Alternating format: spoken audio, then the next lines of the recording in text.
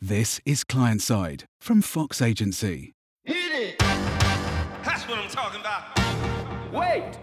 Okay, now, from the beginning.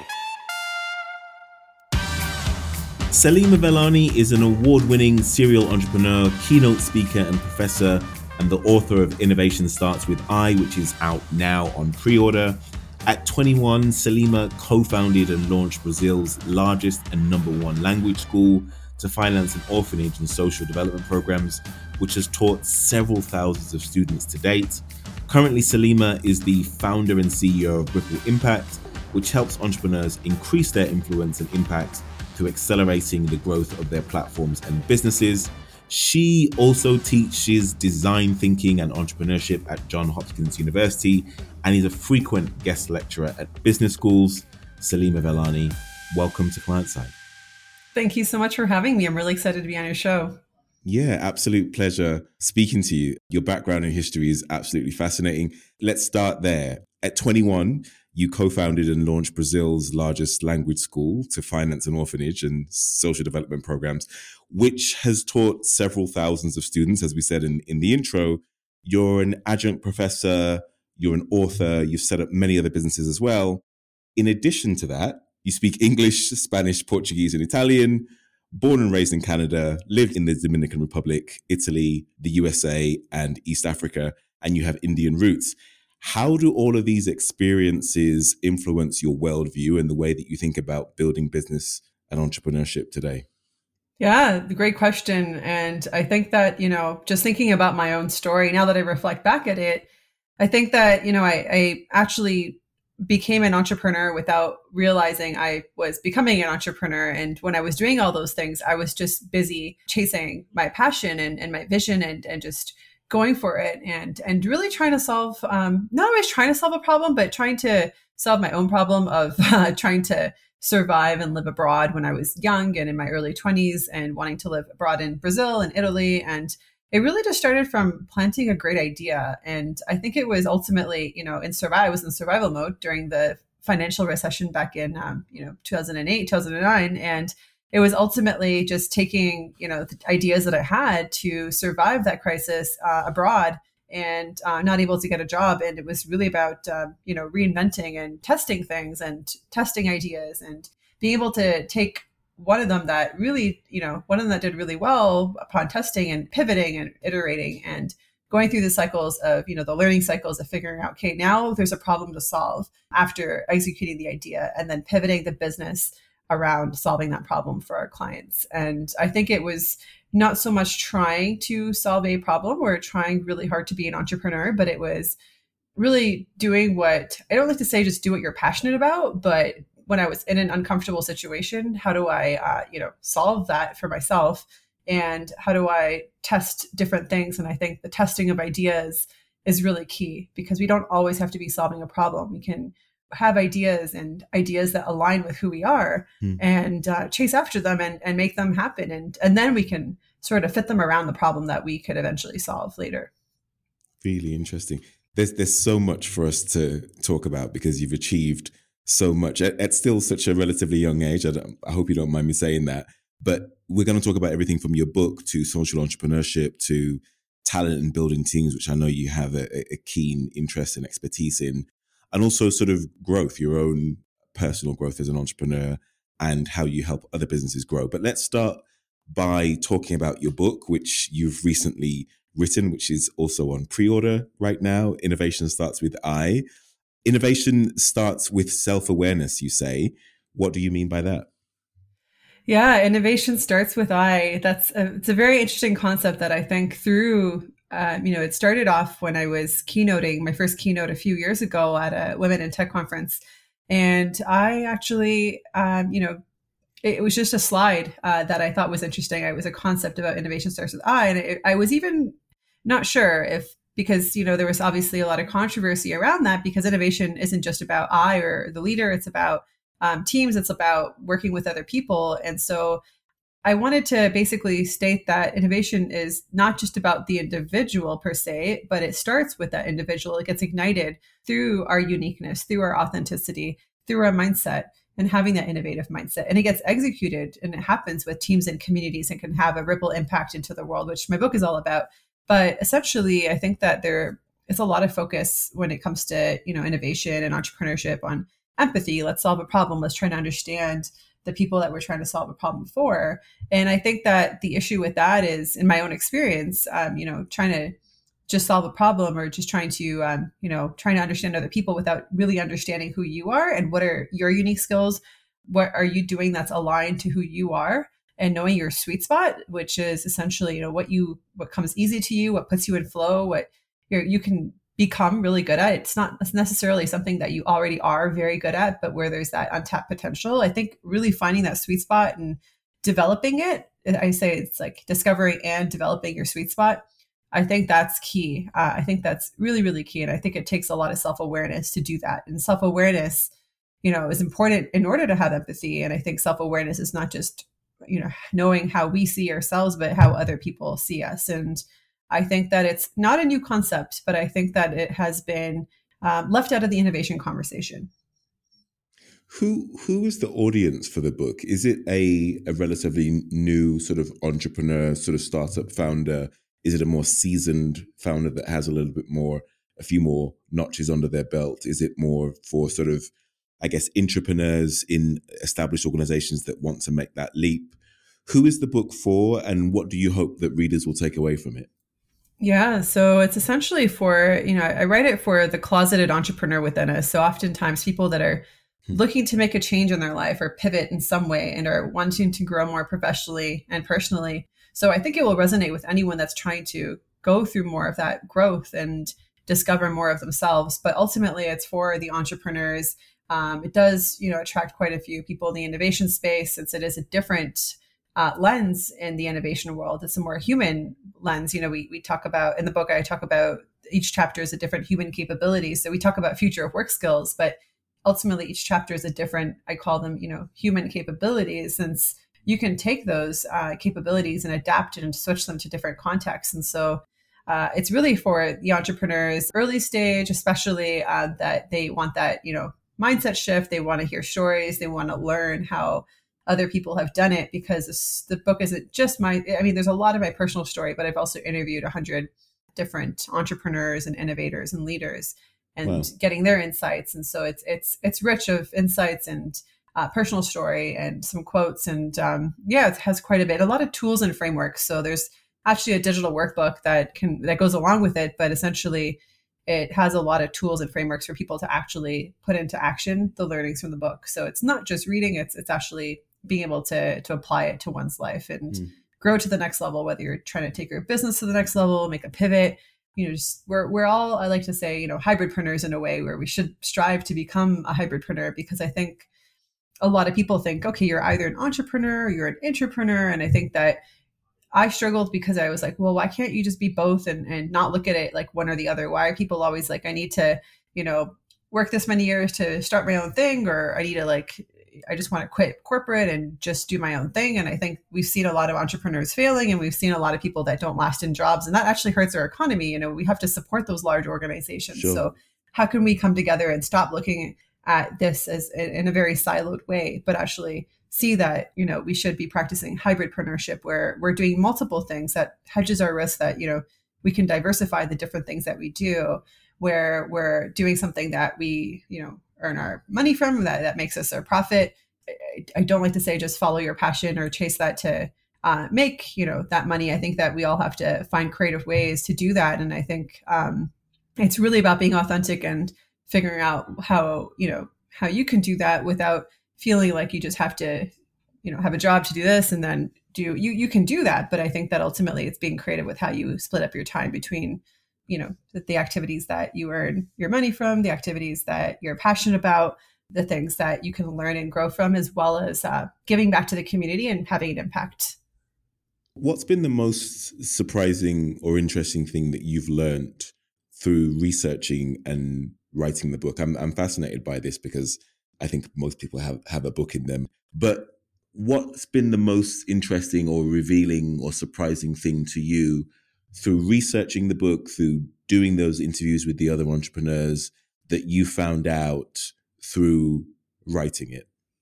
Sure. Yeah. So one of the biggest things is, well, first off, with the book, for anyone that's trying to write a book, it's like a business. You have to build an audience early on. You will go through different pivots along the way.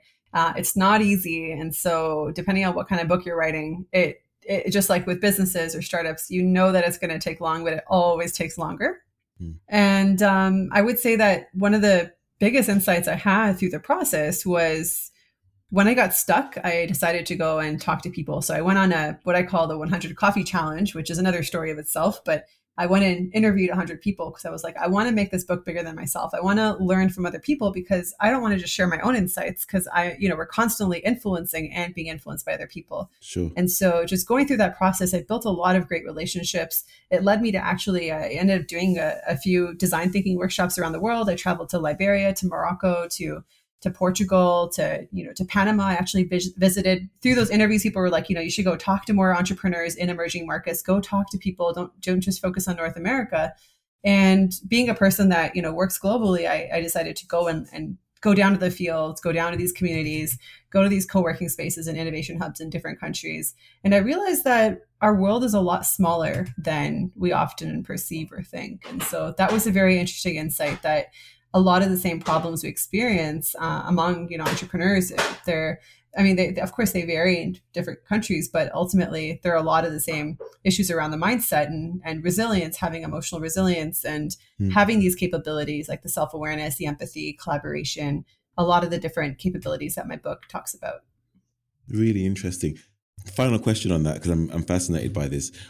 What did you take away from the entrepreneurs in emerging markets and developing countries that is different to that in North America or even Western Europe? Because in North America and Western Europe, there are developed markets, there is infrastructure, there's more certainty around a number of things. In emerging markets, it's emerging for a reason. So to a certain extent, there's an even greater responsibility or reliance to be innovative or to be creative or to be resilient.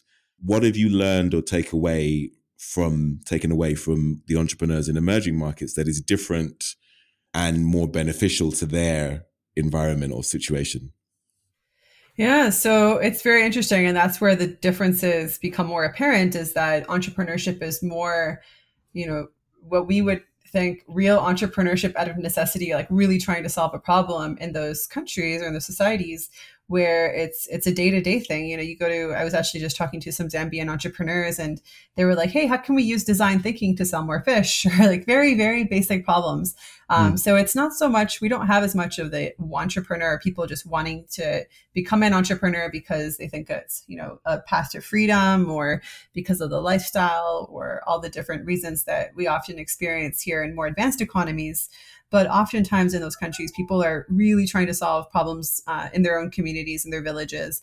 And so that was very interesting that they're often not doing it. They often have a day job or doing something else, but they're really trying to, do it oftentimes as a nonprofit or as a way to really solve a problem that's important in their country. And so that was that. Also, there's also a big lack of the, entrepreneurial infrastructure in several of those countries where the governments and there's not a lot of support or resources or communities. Now, there's been a lot with, a lot of like WhatsApp communities now that have emerged and different communities have emerged, co-working spaces, collaboration and innovation hubs.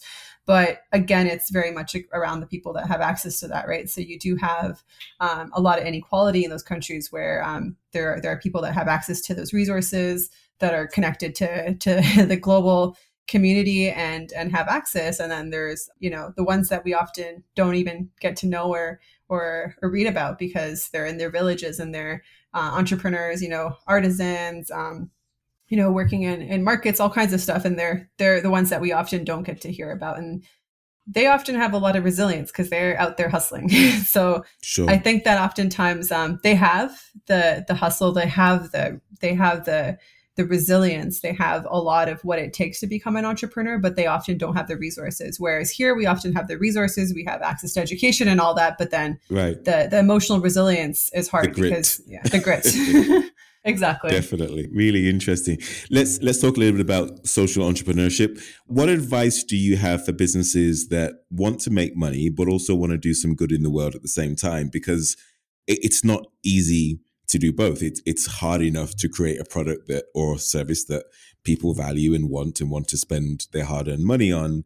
In addition to that, what advice do you have for people that want to make the world a better place, as well as just, creating a product that solves a problem?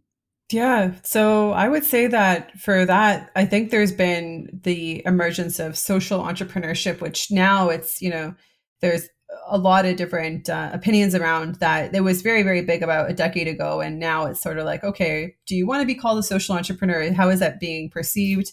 A lot of people have shifted towards saying I'm an impact founder, impact entrepreneur, or have incorporated, social impact into my company. And we see a lot of interesting hybrid models because we see that oftentimes when people just focus on social impact, it's very, very hard to scale. It's very hard to often get the resources they need to sustain themselves. And a lot of them don't want to move towards a nonprofit model, but we've seen a lot of creative models emerge where, I always say it's important to have, steady or growing revenue first, be able to have growth on the profit side, and then be able to incorporate social impact into the activities of the company. But once the company is stable enough once the company, is on its own feet. And so I think that oftentimes we see people that are, let me try to solve this social impact issue. And it can be really, really hard without having a sustainable way to grow and from a revenue standpoint. So I think that, whether you have impact incorporated into your company, whether you're able to be sustainable enough to work with corporate sponsors or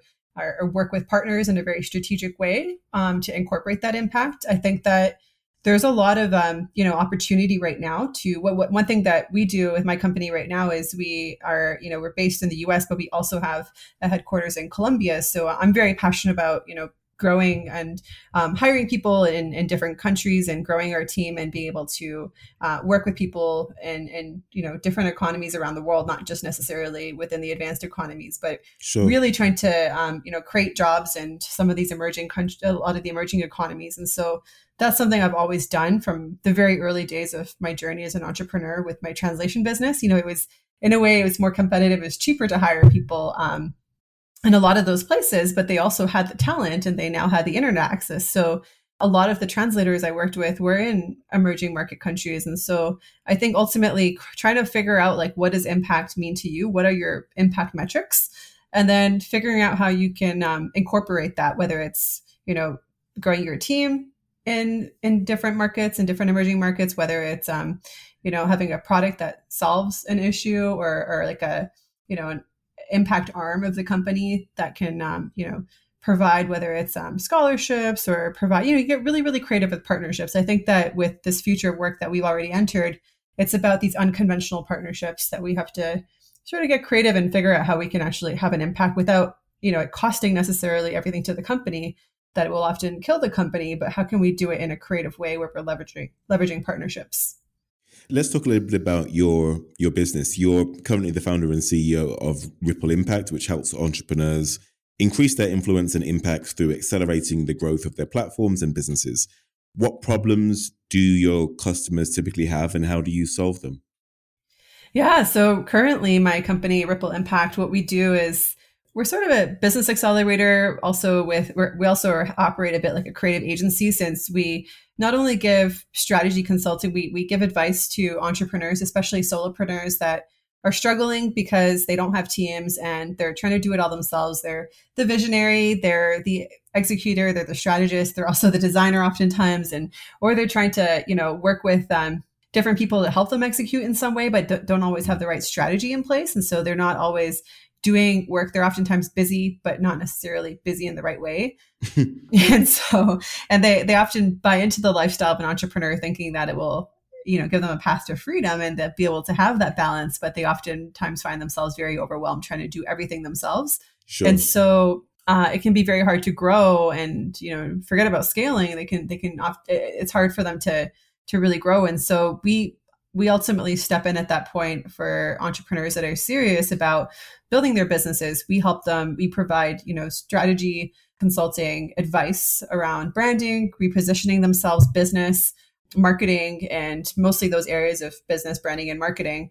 And then we also have, our team of strategists. We also have an execution team that helps. So we have, designers, we have video editors, we have a creative team that I mentioned is based in Colombia and in different parts of the world. And we ultimately are able to provide this service really, really accessibly. It's very accessible to entrepreneurs because they don't have to worry about hiring their own team. They don't have to worry about hiring just a business coach and then now they have to do it all themselves. They don't have to just buy into these expensive programs where it's like, hey, we'll teach you everything, but now go figure out how you're going to do it and overwhelm them, since a lot of us are very overwhelmed with information. And so my company is really for people that are not just like, okay, I just want more information. They're like, no, I want advice that's good, that's proven from a team that's helped build my own platform. And I also want help repositioning myself to show up how, where I want to end up versus where I am right now. So with that repositioning, it really helps drive business and accelerate their growth and attract opportunities based on where they want to be versus where they are right now. Really interesting. You spend a lot of your time today talking about or really helping your clients build global teams of talent. And I guess that's what you've had to do for yourself in your own businesses.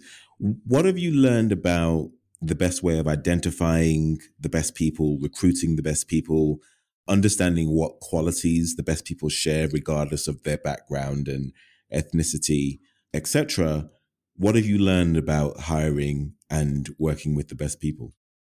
Yeah. So some of the things I've learned, we're constantly recruiting. And so I would say that, really trying to see how much homework the candidates have done before talking to you. So if you're doing an interview, you really want to vet and see how much research they've done on your company and who you are.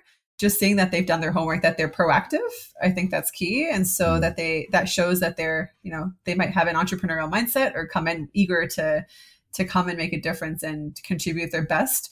I think also interviewing a few different people is key, because I think that oftentimes you might think the first person we talk to, oh, I like them. But then when you talk to, 2 or 3 more people, you're like, oh, sure. And so I think really trying to, figure out what's the criteria, and then against that criteria, who is qualified or who aligns with that criteria.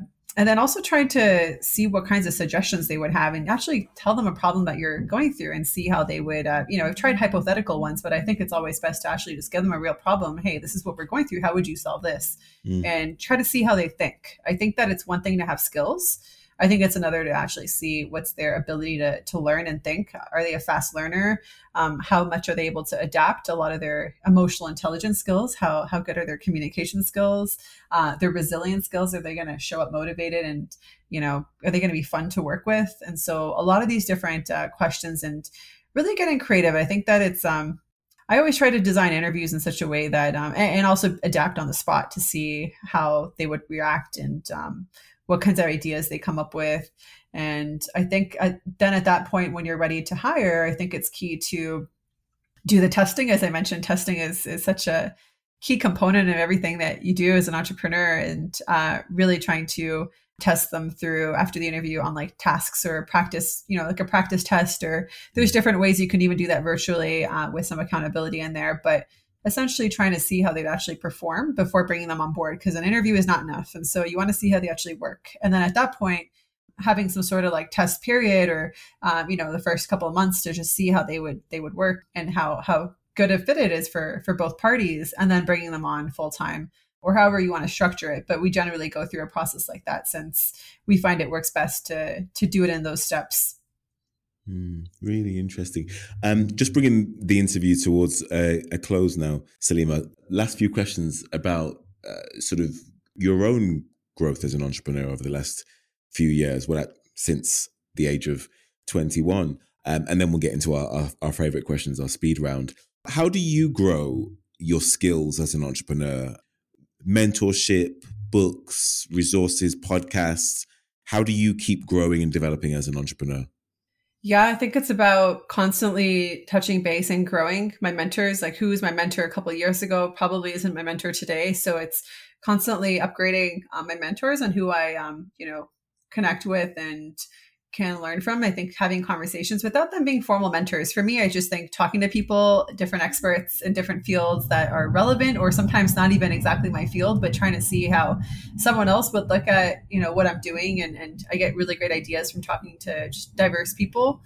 I think that, reading books, I think joining communities is great for accountability around that. So if it's being part of a book club, I like to join different communities with different sorts of professionals where I sort of get access to those resources or those trainings, webinars, etc. I think also just being out of one's comfort zone, I think that's the most important thing. And for me, it was always travel. I travel quite a bit. Now it's obviously not as easy and not as frequent. But I think really trying to be in a different place, I think that for me has been really, really important. Just being in a different country, being in a different setting, in a way that's, really close to the local community. Like that has taught me a lot to adapt. And I've learned different languages. I've, learned about different cultures. And I think travel is such a key component for that growth. And I think just building in that, those learning opportunities, whether it's taking courses, talking to all sorts of people, reading books. I think it's really spending time alone as well, and really trying to be less busy. I think trying to calm our minds a bit too sometimes, and allow the space for ideas to come in. I think that's really key as well. Really interesting. You mentioned books there. Which books have been most instrumental in the way that you think about entrepreneurship, your own business journey, your own growth as an entrepreneur? Which books would you go back to time and time again? Yeah, one of my favorite books. It's called Steal Like an Artist, and it's one of my favorite books. Austin Kleon. Yes, it's a lot of fun. It's just a really great read, and I can just read it, and every time I'll pick up something different from it. And great book. It's just really well illustrated and like a creative visual book, and I love that book. There's a lot of other books that I have on my list as well that I often go back to and read a chapter from. But I have to say that one's my favorite because I think it really shifted the way that I saw things and enabled me to innovate more as an entrepreneur and be able to not feel bad about stealing someone's idea. like taking existing things and adapting it in a new way, because I was always trying to start stuff from scratch, and I was failing at that. And every time I failed, I was like, hey, why am I solving all these other problems when I should just work on problems that have already been solved, but maybe there's room to do more with it. So yeah, definitely. Really quite a liberating book, actually. Sort of one of those books that really gives you permission to do the things that it makes sense for entrepreneurs to do. Why are we trying to reinvent the wheel when everything that we've tried to do has already been done probably 10 times better by other people? One of my favorite books as well. Let's get into our speed round now. These are our questions, a little bit more about you, the person behind the brand. I'll fire some questions at you. If you can fire some short, sharp answers back, that would be great. First question, what's your guilty technology pleasure? That's a good question. My guilty technology pleasure. I'd probably say online shopping. I didn't want to say that, but I'd say between Amazon and one of my favorite stores, Anthropologie, I just get their notifications, and I tend to browse. I don't always shop, but I just tend to look at stuff. What excites you most about your current role and position? I love the fact that even though I'm the founder and CEO, I can really step down and let my team lead. And so it's really exciting to have built a team where I can empower them to take the lead. And I can also just be down in work in the trenches with the clients on these problems and really work behind the scenes to help them shine and be successful. I really, really enjoy that. If you weren't doing your current job, what would you be doing and why? If I wasn't the CEO of my current company, I'd probably go work for another organization where I can have a bigger impact, which I also considered when the pandemic hit. Probably work for an organization where I can actually be like an entrepreneur in residence, really change things around. I know a lot of companies need that, and I started to dive into that space a bit, but I decided to just go on my own again and start another company. I'm really excited to know the answer to this question because you've lived in so many different amazing places. But if you could live and work anywhere in the world, where would it be and why? That's a hard one because I like so many different places. I'd have to say probably, I have my heart in Latin America since that's where I spent a lot of time and specialized in as well in my career and education. Though I'd probably say I'd probably go to Colombia just because most of my team, a lot of my team's there, and it's a beautiful country, and there's just a lot of diversity. And I'd probably, just make stuff happen out there, and it's in a similar time zone. Good answer. And my final question, Salima, what advice would you give to aspiring entrepreneurs on how to create profit with purpose? I'd say focus on figuring out the profit part first, and then keep purpose in mind. And you can definitely have purpose in your vision, but figure out how you can make the profit first, and then you can really focus harder on the purpose and actually make more impact. Excellent. Salima, thank you so much for doing this. Yeah, you're welcome. This is really, really fun. I really enjoyed it. Thanks so much for having me on the show. If you'd like to share any comments on this episode or any episode of Client Side, then find us online at fox.agency. If you'd like to appear as a guest on the show, please email elva@fox.agency. The people that make the show possible are Elva Bonsall, our booker/researcher, David Clare is our head of content, Ben Fox is our executive producer. I'm Nathan Alibaba. You've been listening to Client Side from Fox Agency. Join us next time on Client Side, brought to you by Fox Agency.